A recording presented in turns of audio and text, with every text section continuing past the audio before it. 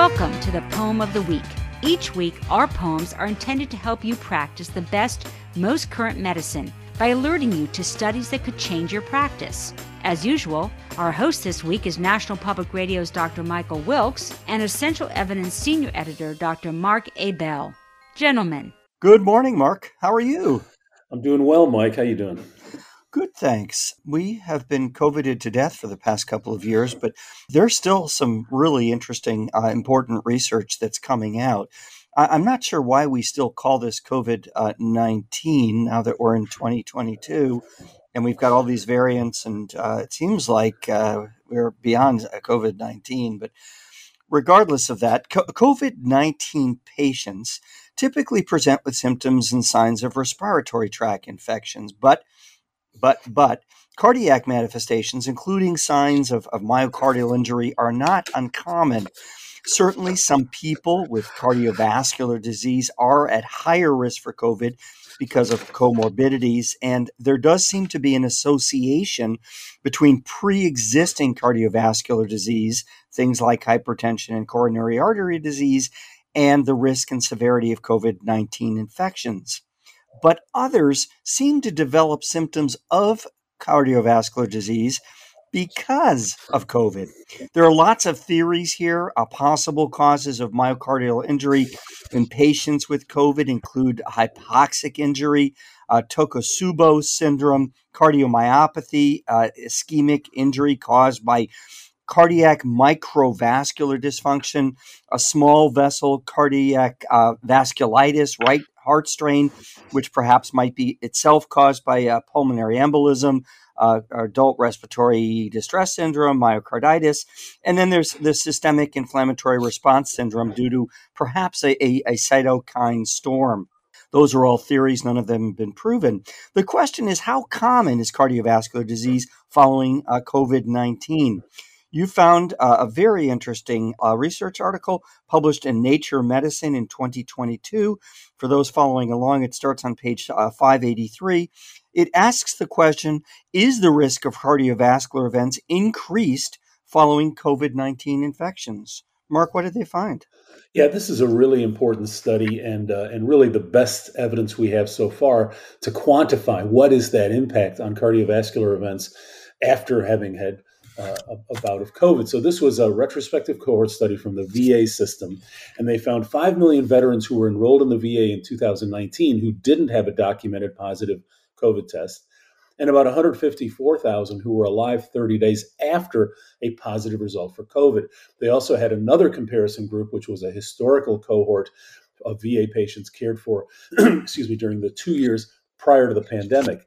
The average age, not surprisingly, was a bit older, being a VA, 61 to 63 years. About 20% were Black and 90% were, of course, men. They balanced the COVID-19 positive and negative groups using propensity scores and adjusting for age, demographics, comorbidities, and a variety of factors. So they did some kind of cool, nerdy things, like they picked a positive outcome control, something you would expect to see more often in COVID patients, like fatigue, and also some negative outcome controls, which you would expect not to see more often in COVID patients, like melanoma and hypertrichosis. And they found that what they expected, more fatigue in the COVID patients, no difference in the negative outcome controls. The likelihood overall that a patient with COVID-19 infection experiencing one of the many cardiovascular conditions they looked at was significantly increased, with hazard ratios generally between 1.5 and 2.5, so about twice as likely that they would experience one of these cardiovascular events. Now, the risk was increased much more for hospitalized patients, and especially those who've been cared for in the ICU. So, for example, there'd be about five additional diagnoses of heart failure for every 1,000 non-hospitalized patients, 45 more for every 1,000 hospitalized patients, and 78 more for every 1,000 ICU patients. So big increase, especially for those patients who were sicker. For cerebrovascular disease, the corresponding excess burdens per 1,000 are 3, 20, and 31 for unhospitalized, hospitalized, and ICU, respectively.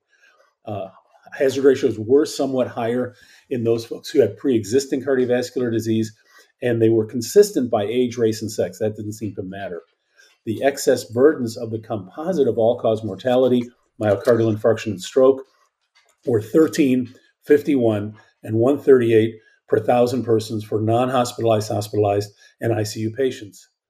For any cardiovascular event, they were 26, 161, and 312 per 1,000 for those same care settings.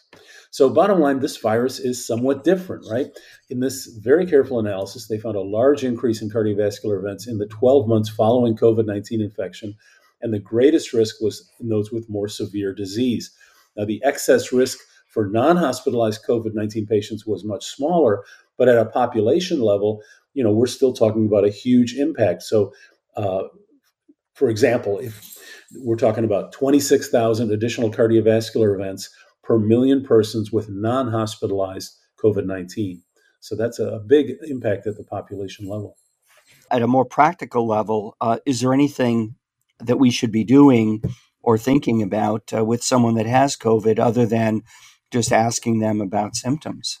Yeah, I think we should have a heightened index of suspicion when someone who's been hospitalized with COVID, especially who has symptoms that could be a cardiovascular event. I don't think we have evidence for heightened screening or anything like that. And we also don't know the extent to which this increase in risk is going to persist. This was in the first year following hospitalization. It's not clear how long it's going to continue beyond this. Is it a short-term or is it a long-term impact? Right. I guess it gets back to if it's inflammatory, it could be something that resolves. If it's structural, it might be permanent. Anyways, thanks, Mark. Very interesting. Something for us to keep in mind as we see our COVID patients recover. We'll talk to you again in a week. Sounds good. Well, that's this week's poem. Thanks for listening.